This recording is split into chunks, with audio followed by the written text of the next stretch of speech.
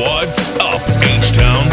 Welcome to the Believe in Astros podcast, your home for all things Astros, with your hosts, sports writer Jeff Balke and Astros broadcaster and former third baseman Jeff Blom.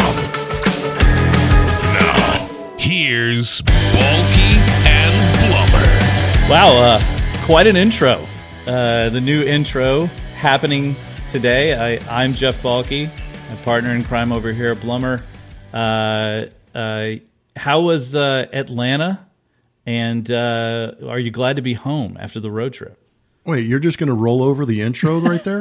Come on, man. You put that together. It's great. You know, we call that a show intro. That is the show right there. Let me tell you something. There's nothing you can't do with Fiverr.com. Let me tell you right now, like if you need an announcer, and that guy apparently does announcing for like 610 and the Texans and the Rockets and stuff. I recognized his voice immediately.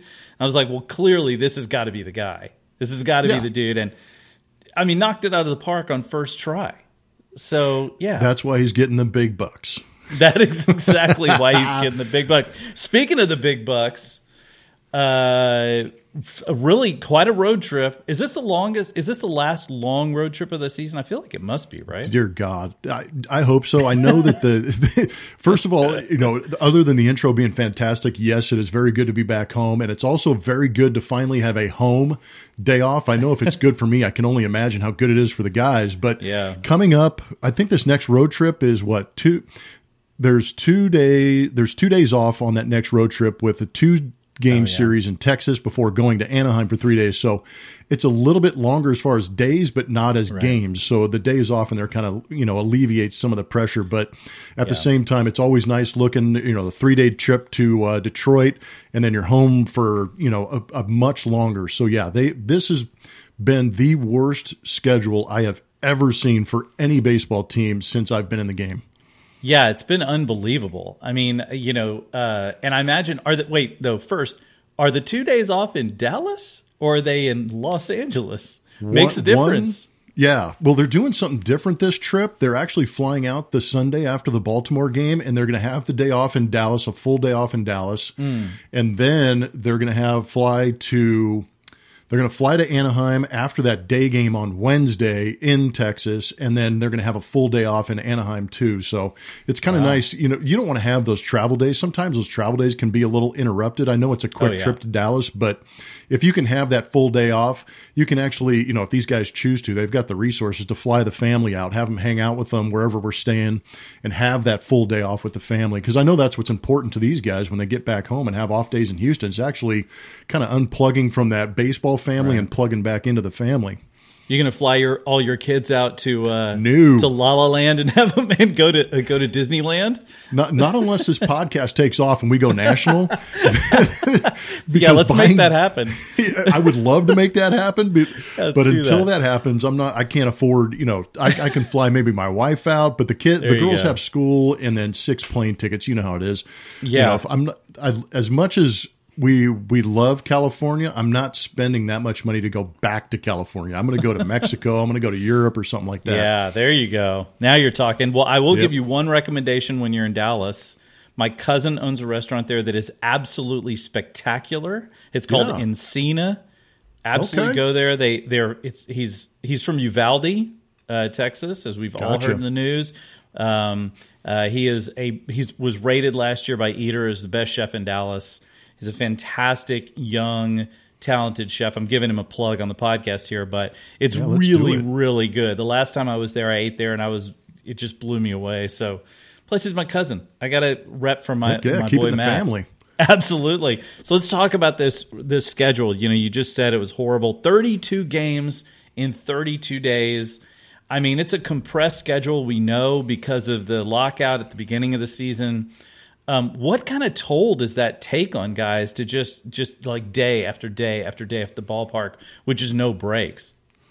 It's a grind, you know, and it's more mentally because you get to this point in the season and these guys have unbelievable programs that they're on right now. And what I mean by programs is, you know, showing up at the ballpark, you know, 1, 2 in the afternoon, get in the cage, get your swings in, work on whatever you need to get right, get in the gym, make sure that you're staying strong and lifting, make sure you're eating right. There's a lot of things that go on behind the scenes that a lot of people don't know about. And if they don't maintain that schedule, that's when things start to spiral out of control and you start to lose weight. The bat gets heavy, your legs get heavy, and all of a sudden you're trying to compensate and your mind isn't connecting with the body and it's not reacting accordingly.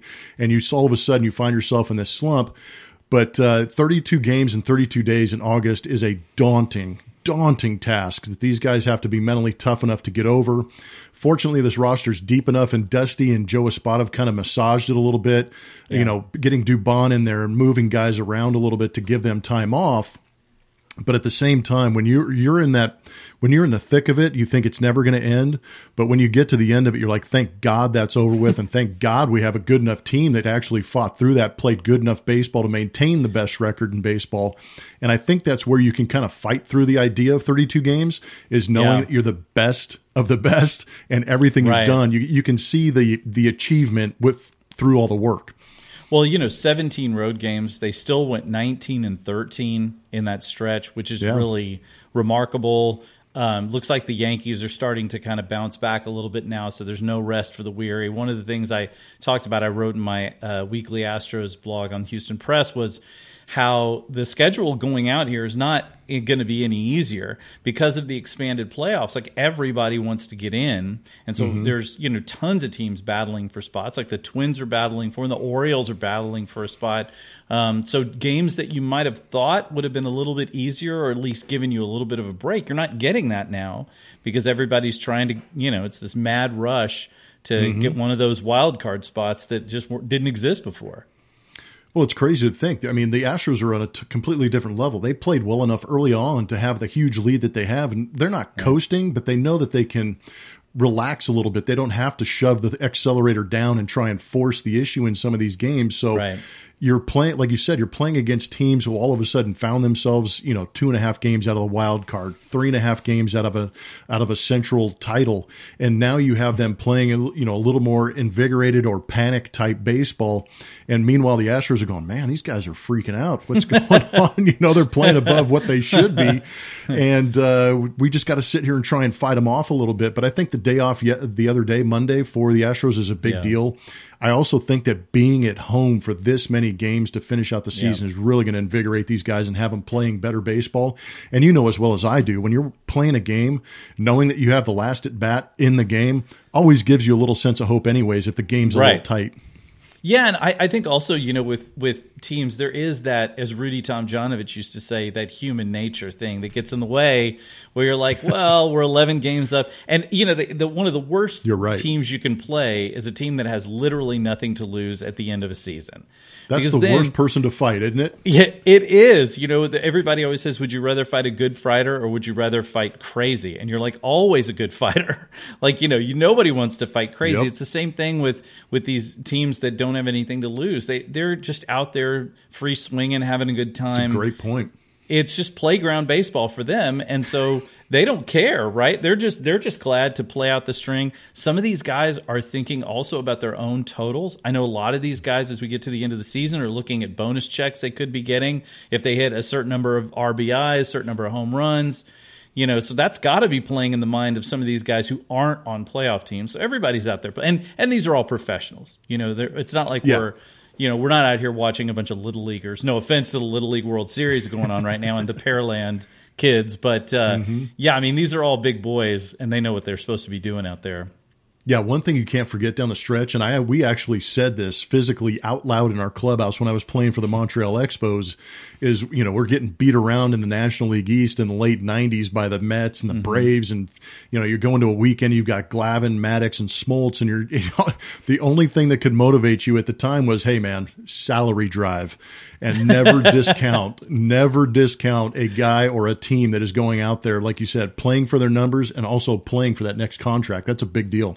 Yeah, it absolutely is. Now, after these 32 days and 32 games, I looked a little bit at the pitching totals, mainly the innings pitched. And if you look, there are a bunch of guys who are either at, above, or pretty near their career pitching totals for a season in innings pitched. I mean, Framber Valdez is at 149. The most he's ever thrown is 134. Jose Urquidy's at 134. He was at 107 his last time. You look at a guy like Montero, he's at 50.2, which is the highest of his career, except the 1 year he was a starter when he went 119. So, I mean, a lot of these guys are going well over where they've been before. I mean, the one luxury they have is Verlander's well below his. He's not going to get close. Presley's well below his. Lance McCullers, obviously, he's only thrown like 11 innings. But a lot of these guys, do you have to start thinking about giving these guys more time just to, make sure they're fresh for the playoffs? Yeah, and that when I get done talking about this, it may lead me into a question for you because we're finding out that the Astros are going to pull back and maybe get into that 5-man rotation. But before we get there, to answer your question, I think there's a couple of factors you need to look at a little bit when you start to see those guys getting past those innings, that they've pitched in the past. Number one, eventually you got to break through that ceiling and find a new ceiling. So these guys are really doing a good job of pushing through there. I like the fact that they've actually been in that 6-man rotation and they haven't exactly met that threshold maybe before the All-Star break or at the All-Star break. It's in the middle of late August. So you've kind of pushed that back a little bit. And then you have to start to look at what the performance is telling you, because you can watch what a guy is doing during the game and watch what he's done in the last 3 or 4 starts. And you can take 2 guys, for instance, Jose Urquidy, his last 10 starts, that dude has been phenomenal. And he looked very strong. Unreal. Yeah, he's been unreal. He's been great against good competition, pitched phenomenal against the Atlanta Braves. And then let's take Luis Garcia, for example. He looks to be fatigued a little bit. He does. And his numbers haven't been as great. So with them coming back to a 5-man rotation after we found out with Justin Verlander coming out after 91 pitches and they're going to kind of reset the rotation, do you like the idea? I know that days off come into play. And where do they make the adjustments? That's where you can start to rotate maybe a couple of guys at the back end of the rotation, I think, to suppress some of those innings and save them for later in the October run. Yeah, I think to me it feels like when you look at a guy like Verlander, the main thing to me is not necessarily cutting down on his innings. To me, it's watching pitch counts, because that's a guy that you just don't. It's not necessarily that he's going to tire so much as I worry about when you do start to get tired. He's a guy that throws harder, as we've talked about. The longer his outings go, he seems to throw harder. He's hitting 99 miles an hour, 98 miles an hour in the 7th inning after he's already thrown 95 pitches or whatever. And so that you have to start thinking about, okay, do we want this guy? Like I don't know if you saw the clip of him in the bullpen talking to some of the younger guys, and they're like, "Hey, you came out, he had a no-hitter on the line," and he's like, and he points to his elbow. He's like, "I'm worried about this. I'm worried about, I'm not worried about, a no-hitter." Bigger picture, right?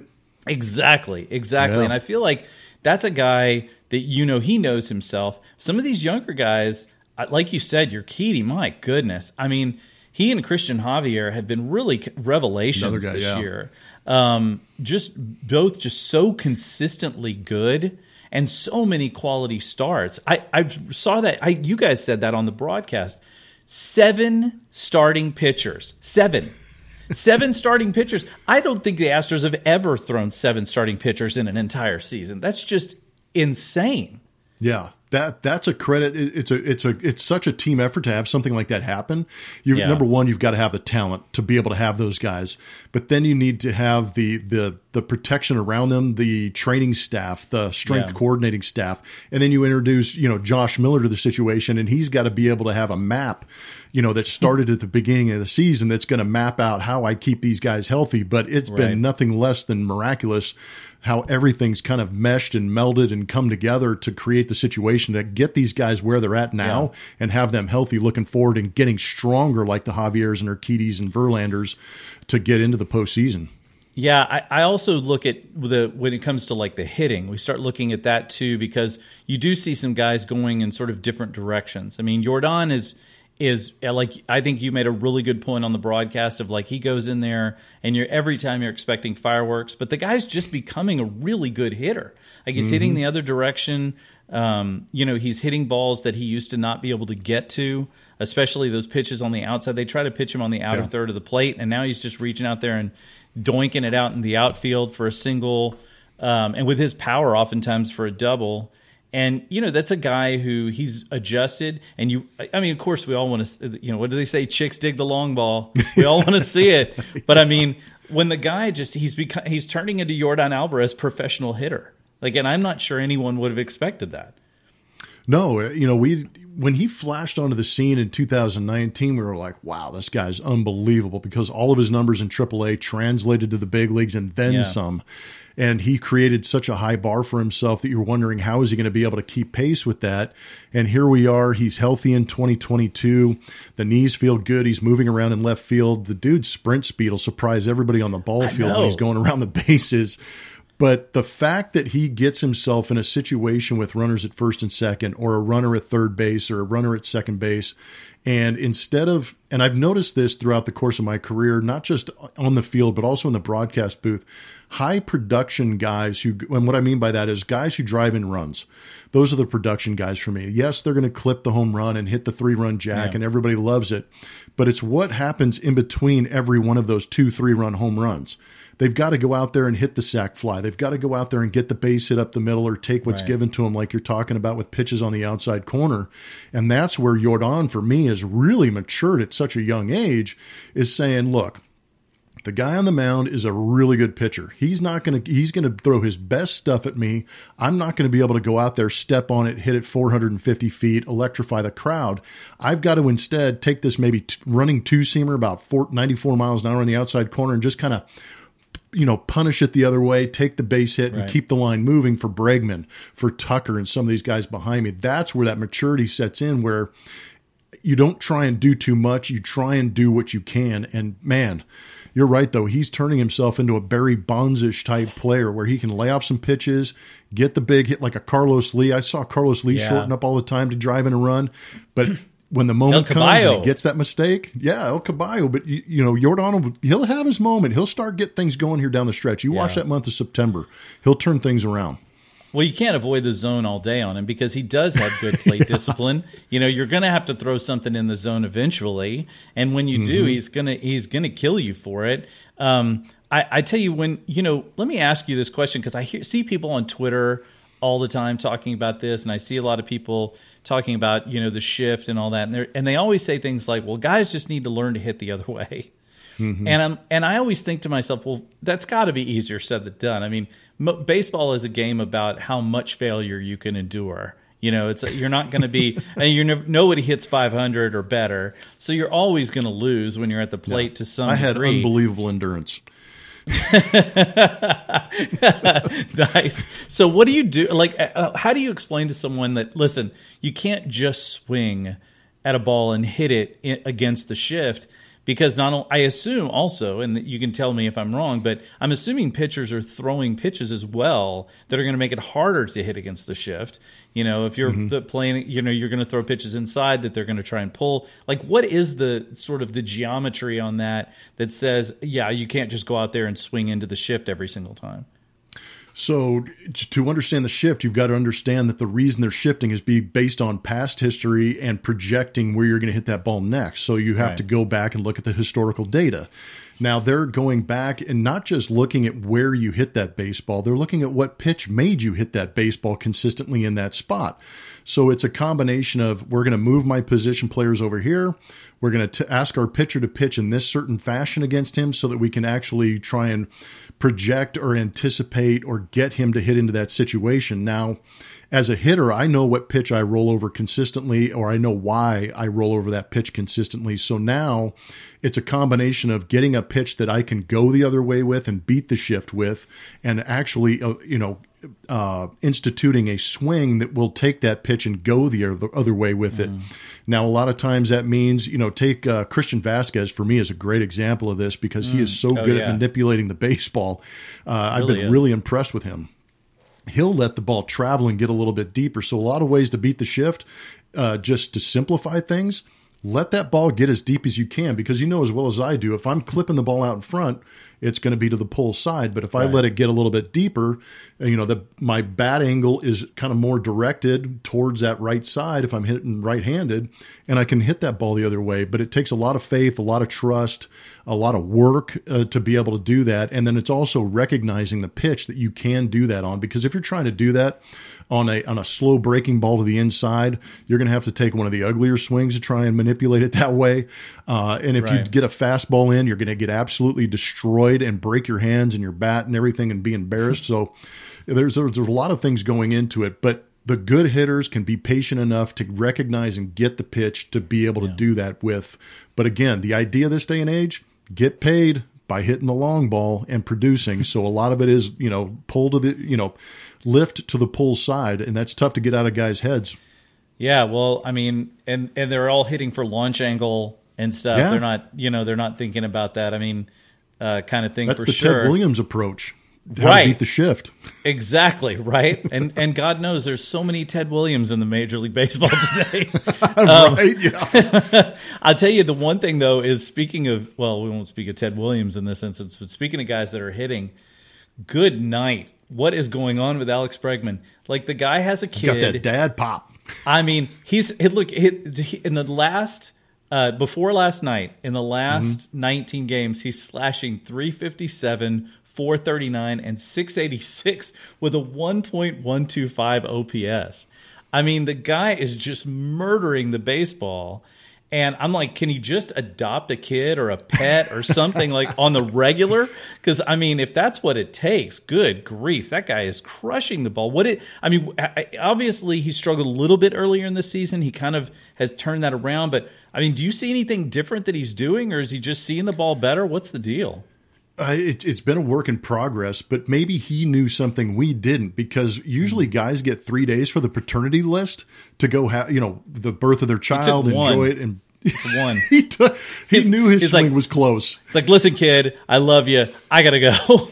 Yeah. He's like, my swing is almost there. I love you to death. It's great to have you here, but I got to go play some baseball. And he goes on the road.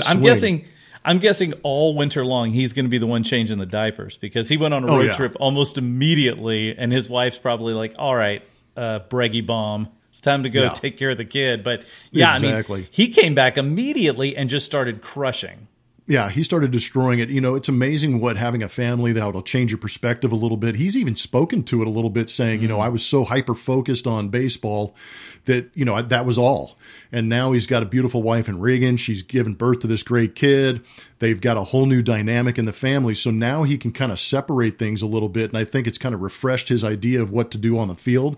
But this guy is he is a permanent workaholic. And I think it was Trey Mancini who talked about Alex's work ethic and how he's never seen anybody work as hard as Alex Bregman. And I think you're starting to reap the benefits of that.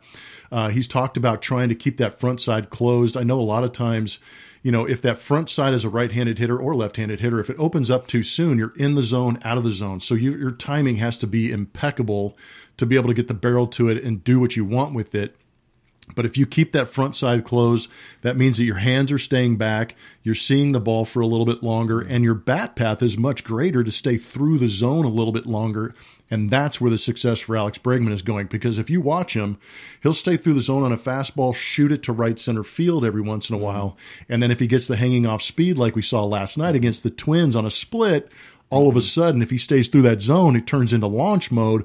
But the dude has been an absolute beast, and I love the fact that it's kind of coincided with a little bit of a dip in production from Yordan Alvarez, so you don't really recognize it. I mean, that is the true definition of protecting a guy, is what Alex Bregman and Kyle Tucker are doing right now for Yordan. Yeah, and for that matter, Jeremy Pena, too. I mean, who's really going through those rookie struggles at the moment, and he's swinging at a lot of pitches he shouldn't be swinging at. It feels so much like a rookie thing. He's just like, guys are starting to figure out how to pitch him. They're like, let's throw him breaking pitches off the plate because he's going to stretch for those when he shouldn't. How hard is it to learn when you come up out of the minors and you're playing well, but how hard is it to go through that and like, never mind the initial, you're in the big leagues, but that once people start to adapt a little bit and start throwing you things that you didn't see before. I remember in Bull Durham talking about like breaking balls that exploded across the plate and all that. That's got to be just super intimidating and confusing when you're coming up and you're thinking, hey, I'm going to get up here and knock the cover off the ball every day, and then all of a sudden you're getting thrown pitches that just aren't what you do well. That's got to drive you nuts. Oh, it does. So you initially show up to the big leagues. They're going to find out if you can hit the fastball. Obviously, Jeremy Pena hits the fastball incredibly well. And he can hit, the thing for Jeremy is he can hit the off speed on the plate. It's what's off the plate. And I think the book right now is that he will expand. He'll get off the outside corner. So it's up to Jeremy Pena to find a way to stay on the plate, because that's where you're going to do most of your damage. You're not going to do your damage going out there and hitting nasty off the outside corner. You got to try and stay within your element, within your ability to cover that pitch. And, major league pitchers, as good as they are at throwing strikes, they're also very good at exposing weakness and being able to put a slider on the outside corner and break it off that outside corner to see if you'll go after it. And once you do, they will continue to go there until you prove to them otherwise. And that's where kind of Jeremy Pena is at. We saw him. He made the adjustment early in the season where he started to lay off some of those sliders off the outside corner, and he went on a tear. So he's kind of in that same, that purgatory area right now where he's hitting the ball good, but he still has a tendency to expand a little bit. But when he stops expanding and all of a sudden the pitcher says, damn, he's not going out there, I got to get back on the plate, then what? And that's when he starts to do his damage again. But yeah, it's frustrating knowing that they are exposing the weakness. Now it's up to me as a hitter, a very young hitter, to try and find out a way to combat that and get some pitches I can handle. Did guys go after? Well, what did they go after on you when you first started? What was the thing that they used to drive you nuts? So coming up through the minor leagues, everybody had the guys that had potential had very good fastballs and they had very good curveballs and sliders. Nobody had a really good changeup. Some of the best changeups I've ever seen were like my first year in the big leagues, because they would say, okay, I'm going to throw a fastball. Crushing the fastball. There were a couple of sliders I had a tough time with and I would chase, but I eventually stayed on those and were able to find some hits with them. But it was the changeup for me that absolutely spun me into the ground. I couldn't wait long enough. I couldn't anticipate the movement or the shape on that pitch. And I continually tried to go get it out in front of home plate instead of letting it travel and maybe fade off the plate. So that was probably my biggest issue. But I also, like we just talked about, you got to find a way to combat that and get them off that pitch. So knowing that I hit the fastball well, I got on top, I crowded the plate and I scooted up closer to the pitcher to be able to cut off that changeup. And all of a sudden I saw the changeup better. The shape was a little bit different and I felt like I could attack it. And they started to challenge me more on the inside corner with the fastball, and I started to have a little more success, or at least be able to control some more at bats than I used to. But that's where I kind of got to. The changeup was, even to the end of my career, it was one of the tougher pitches for me to hit. Well, I know the Astros and Joe Espada, they preach that don't swing at a pitch that you can't hit. Just wait for your pitch. Even if your pitch, you have to wait through a strike or two. If you see a pitch that's just not one you're going to hit, but it's in the zone, that's cool. Go ahead and let that go. Wait for your pitch. Sometimes that means you might not get up there and get every shot at it. Sometimes a pitcher's not going to throw you something you want, and you do your best. But that to me seems like a really obvious and logical approach, but it wasn't something that, I don't think it's something that people have done all through the major leagues. That it's always been a swing league. I've read some books about the history of it and, watched some stuff, and they say, they would say you can't sit up there with don't strike out with the bat on your shoulder, right? Mm-hmm. But a lot of times nowadays, that's the thing to do. You wait for a guy to make a mistake, or at least wait for a guy to throw you something in the zone that you can actually hit. Yeah, I think, the idea was always to get a hit, and that's probably a misconception that I think a lot of us, during, at least I did. I know personally, I'd go up there, man, I'm just trying to get a hit. So what do? I don't take my normal swing. I try and manipulate the baseball, or I try and manipulate my swing, and maybe not swinging at a pitch I normally would. But I think the idea now, and when I had moments where I was really swinging the bat well, I was thinking, just get in a position to be able to be ready enough to hit the ball as hard as I possibly could. And I think what that did was it gave me the idea of being ready to hit, number one, but it also gave me the idea when I saw the pitch coming in to say, okay, Slider in the dirt, I'm not going to crush that pitch. A changeup fading away from me, not a pitch I'm going to crush. So I'm going to be a little more patient, and hopefully I get a mistake, a hanging curveball or a fastball out over the plate. Then I can be in the position to go out there and put a good swing on it. But when you go up there with the idea of trying to get a hit, I think that's where you find yourself in a lot of trouble, instead of with the idea of just get ready to hit this ball as hard as I can. Yeah, well, what's it Darryl Royal said? Luck is when preparation meets opportunity, right? Just stand up there and wait for it and hopefully be ready. And speaking of being ready, like, I don't want to gush over the guy any more than we already have, but is Justin Verlander human?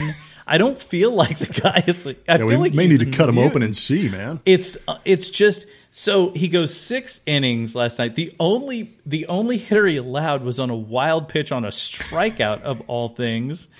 I mean, that's an embarrassment, really. If you're the team, it's like, how'd you get on base? Well, it was a wild pitch on a strikeout. Yeah, it was a strikeout. That's the best we could. That's the best we could do. But it's interesting about Verlander because, okay, you mentioned it here, and you mentioned it. I've heard it on the broadcast about how Tommy John surgery is not the death knell that it used to be for players. Guys can come back from it, even 39-year-olds apparently. But there's something different about Verlander too, and I've heard people talk about this, and I'm wondering if you've seen this as well, and that is that he talks about how he had this 2-year layoff from baseball. He and his wife, Kate Upton, let's just say it out loud, had a baby. I mean, it's I saw somebody tweet a couple of years ago after the Astros won the World Series, and they said they used to be jealous of Justin Verlander because he was married to Kate Upton. Now they're jealous of Kate Upton because she's married to Justin Verlander. I like it. Yeah, it's definitely moved that way. It's like, absolutely right. So they had a kid. He's settled down. And a lot of people have said even his personality has kind of changed a little bit. He's more willing to talk to the young guys. He's trying to be more of a role model. Have you perceived that sort of change in him too, having been around him now all this time? Yeah, when he came over in 2017, obviously we have access to the team, and to be brutally honest, I mean, I've always had a decent relationship with him. I don't go out of my way to be Justin's buddy, but I want to be available enough to have conversations, ask him, about pitching, or ask him about his, family and daughter, and just get to know him a little bit more. And he's always been a guy that I've, if we cross paths in a hallway or in a lobby, he'll be like, "Hey, Jeff, how's it going? What's up? How you doing?" kind of thing. And if we're on the field, with a lot of the baseball issues in 2019 with the juice ball, we actually had some extended conversations going, what the hell's going on with this thing? Wow. So I've gotten a good relationship with him. But yes, it looks like he's a little more outwardly trying to be a guy that's more approachable and a little more, I don't know, likable. I could care less. If I'm on Justin Verlander's team and he's being a jerk, and he's pitching the way he is, hey, man, we're best buds. I don't care. Exactly. I was never the guy that was like, man, I wish he was nicer. I just go out there and let's do our job. But he's definitely opened up a little bit. There was a great article in The Athletic that he's talking about, like you said, being away from the guys. You get a real understanding on whether or not you missed the game. And I think he really understood that he did miss the game. And he understood he still has a lot to do in the game. And therefore, the work ethic changes a little bit. The attitude changes a little bit. Gets to be around his family. And now his daughter's starting to understand, what dad does for a living. That'll change your perspective on things too. But I hadn't thought about that. Yeah, so you're just trying to create a good legacy for them to understand and respect, and then all of a sudden that just kind of overflows into the clubhouse. But he's talked about it too. Being in Houston, he understands this is a championship team, and he expects himself to be the leader of a championship team, and he's doing everything possible to maintain that idea. He's been unreal. Yeah, and I guess 40 is the new 20. For when it comes to Justin Verlander. Exactly. Well, the Twins were back. Carlos Correa was back. I really thought that was it was kind of interesting. I mean, you see guys come back and see their teams again, but it's obvious that Carlos's relationship to this team is different. I mean, he's out there chatting with the guys. I mean, there's Lance McCullers carrying his daughter because he's the godfather of his kid. Or I guess son, Kylo, right? Yeah, son, that's to me, you can see that he's still sort of an Astro in a weird way. And this was obviously his first time back, and it's a very special place for him. I'm assuming you've gone back to previous teams before and played against them. What was that like to go back and see the guys that you'd played with, and to be in the opposite fields, the opposite dugout, the opposite clubhouse? Must have been a little odd, right?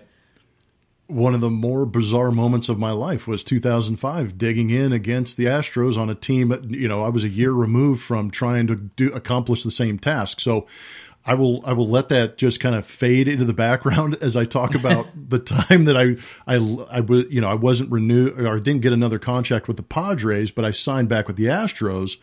And then I went back and played against the San Diego Padres. That was probably one of the weirder moments because, I California kid, played with the Padres. Oh, yeah. I was there 05, 06 when we won the National League West. And then my last year there in 07, we lost game 163 against the Colorado Rockies.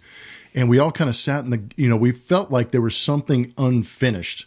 And I think that's where you kind of, you develop that relationship. You feel like you have something unfinished, and then that relationship is broken, and you have to come back on another team. That's where it gets a little awkward. But it's always good to go back into a ballpark and get the ovation and get the understanding that the fans really did respect you when you were here. And that obviously overflowed with Carlos coming back to Houston. And you got to remember earlier in the season when the Astros went to Minnesota, he didn't suit up. He was on the injured list. So we really didn't get the image of Carlos in another uniform. And I think that's where it kind of sunk in for me. I was like, damn, he is on the other team because he was wearing the Minnesota uniform. But you're correct in the sense that it had an overwhelming feeling of, even though he's over there, he's still one of us. He still feels like one of us. It was weird. And you can't look, I mean, if you're going to be a sports fan, and you're going to plan to live longer than a decade on the planet, you just can't be in love with players anymore. You can love them and be happy sad, for but them. So true. But they just move so often. You just can't be a fan of a player only. You have to be a fan of the team because these guys are going to move around and it's going to suck and you're not going to be happy about it. But it's either that or you're going to be miserable all the time. So you just got to try to find a way to root for the team. I will say Carlos Correa might have helped break up a fight, though, which was kind of interesting. What happened there was some shenanigans going on in the like Altuve. I don't know about you, but I don't recall the last time I saw him look pissed like that. Like he looked genuinely unhappy with that pitch. From a former teammate, weirdly enough. And, I mean, what was going on there? Were they chirping at each other? I mean, have we heard anything about what the hell was going on? Yeah, I'm kind of anxious to get to the field today because that will be one of the questions I ask is, what would I miss? Because, Aaron Sanchez got traded over and they were teammates. So there was a connection there. I don't know what happened when they were on the same team together or if there was something beforehand. There's a lot I need to learn about the situation. Yeah. But watching Jose Altuve since 2020, obviously he has been the scapegoat for all the vitriol for whatever reason for the ill-informed fan out there. But there have been opposing teams that have thrown at him on purpose. I know that Seattle has thrown at him on purpose, and yet he takes it 95 up and in from Logan Gilbert and kind of shakes it off, runs down to first base like Altuve does, and plays the game hard. But last night I was taken back by the fact that he reacted the way he did. But I was also, there was another camera angle from the third base side. I think it was a fan video. Altuve gets hit. Altuve looks at Sanchez, but Maldonado's on the top steps. So I saw that. That kind of fed into the idea that maybe there was something there previously that we didn't know about. Maybe. Yeah, because Maldonado, Maldonado's always coming in hot. You can forget about that, right? There's a reason that he's called Machete, and it goes beyond just his abilities behind the plate. That guy, you do not want to. You don't want to play with that guy at all. So yeah, when I saw that video, I thought, okay, well, this seems to me like then something else is going on. This isn't just some kind of one thing that just happened in that moment. And also just because Jose Altuve, that's just not his style. It's just not, he's just not like that. I mean, I remember being like pleasantly shocked and happy when his shirt came off after that one to sort of to prove that the whole stupid buzzer art thing. Oh my gosh. I hate conspiracy theories to begin with. I'm like, just come on. But when it comes to that kind of stuff, it drives me bonkers. Of course, now, I don't know if you saw, but Evan Drellich's book is coming out in February. That's going to go over. Uncle. I mean, exactly. Please, enough. I'm done. I can't do it anymore. It's like, and honestly, I get it. It's an important topic in baseball. But, I mean, we all know that this is something that has gone on in baseball for a long time. We all know that the Astros were not alone. The Astros were kind of, unfortunately, not smart enough to not get caught. And, of course, Jeff Luhnow, you can look back now and say, okay, the guy obviously acted a bit like a jerk. He probably behaved in a way that wasn't super appropriate. But, he was doing it because he wanted to win. And that's what happens when you get into competitive situations. So, yeah, but with Altuve, that guy, you just feel like after a while, how do you keep taking it? How do you keep taking that over? I mean, I'll admit that the blow-up trash cans on the field were pretty funny. Those were pretty good. I'll give fans credit for that one. That was not bad. But just, I mean, the vitriol, like you said, towards these guys is just unbelievable.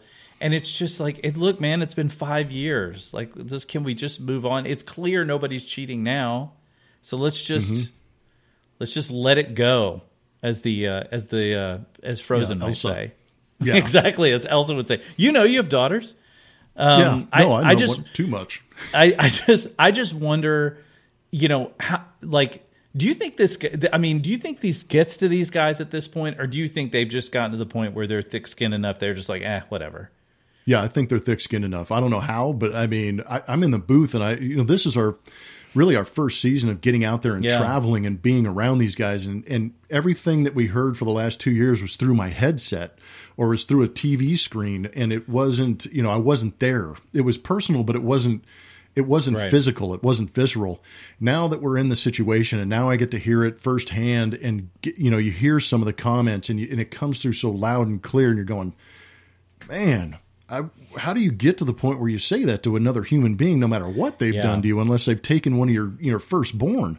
But that's where we're at, and that's where they're at. But I almost feel like watching them being able to perform under those circumstances, it's almost as if it's a badge of honor for these guys to know that they're that hated, yet they still go out there and produce. It's unbelievable. There's definitely been a bit of that it seems like that, like, okay, go ahead and hate us, and we'll just feed off of that. I mean, that's interesting for you to hear you say that you've heard the comments directly, and some of them are really awful. Fans, it is short for fanatic. There is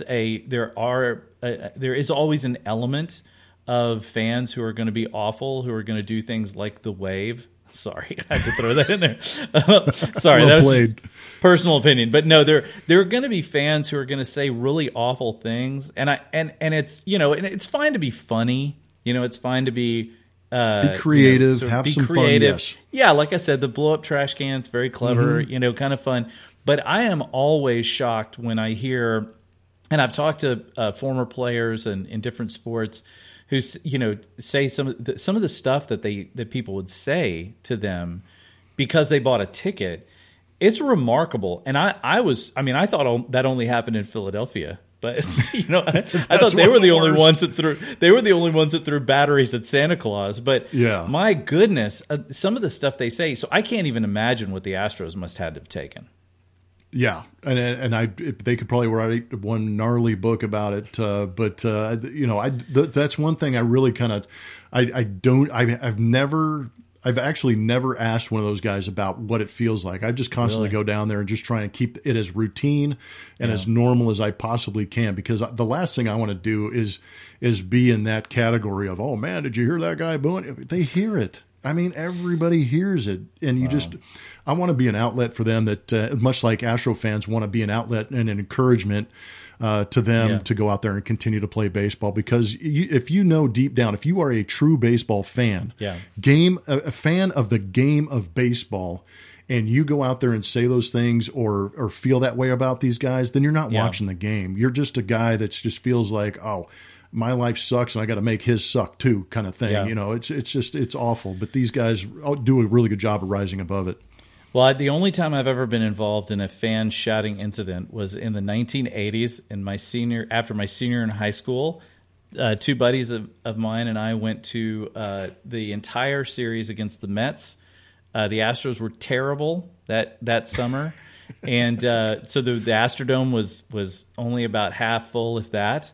And for one of the games, we managed to, in the Astrodome, you could sort of walk down, and if nobody asked you for your ticket, seat jump. You creep down, yeah. So we ended up pretty close on the first base side, and Keith Hernandez is playing first base. And so we're razzing Keith Hernandez pretty much the whole game. Nothing crazy or out of the ordinary, just whatever. And to this day, I cannot remember what my buddy said. I do remember it was something just outrageous, and he said something, and I remember Keith Hernandez, it was like in between pitches, he literally turned around and looked up at the stands and goes, really? Like and I remember it was that bad. He was like, I remember thinking, wow, man, the guy from New York just turned around and the guy said, really? He just kind of looked like, really? And then he just sort of shook his head and laughed, and I remember thinking, okay, that's sort of summer has been made. And it wasn't awful. It was just weird. I remember thinking at the time, like, it didn't even make sense. And I think that's what Hernandez was responding to. It just was so bizarre. He was just like, what the hell was that? Hilarious. So I love it when guys are creative. But yeah, if you're a fan, don't let your friend fans be jerks, and also don't let them do the wave. I think I'm that's with you on that. Pretty simple. No problem. All right, well, Blummer, rest of the Twin Series. When's your next road trip? Is it the Dallas and then Anaheim? Is that coming up? Yeah, at the end of this week. So it's the Orioles this weekend. Yeah, Orioles this weekend, then fly out Sunday night. Day off in Dallas on Monday, where we're going to go to, what's the name of the restaurant again? Encina, and have a nice 100%. meal. And then we're going to have a 2-game series against the Texas Rangers. And then fly out to the West Coast. Like, gosh, thank God the last West Coast trip. There's nothing more annoying than getting out to the West Coast and playing 9 p.m. start times in Houston. Oh, man. I cannot wait for next year. I think next year's schedule actually just came out. Yeah. It'll be fun to check that and eliminate at least one trip to Seattle, Oakland, and Anaheim off the list so that we can be a little more in the central time zone. That's right. A little baseball after dark. Never hurt anybody though. I'll be honest. I enjoy it. I know. I kind of, the people I feel for are the people who have to do the call-in shows after midnight. The baseball, like, they're truly the workers. Yeah, I mean, can you imagine having to take all those calls from those people who have been drinking the whole night and it's midnight? No, thanks. I'm gonna pass on that one. That's bad enough to be an armchair quarterback, but a liquid armchair quarterback? Ooh, man. No doubt about it. Well, you guys, thanks for joining us. You can catch us on Spotify, on Apple Podcasts, now on YouTube, the inaugural, now on YouTube. And, of course, you can find me on Twitter at Jeff Balke, JEFFBALKE. Blummer's at Blummer27. And, Blummer, we will talk to you next week. Sounds good. I look forward to it. Always a good time. Yeah, same here. Talk to you soon.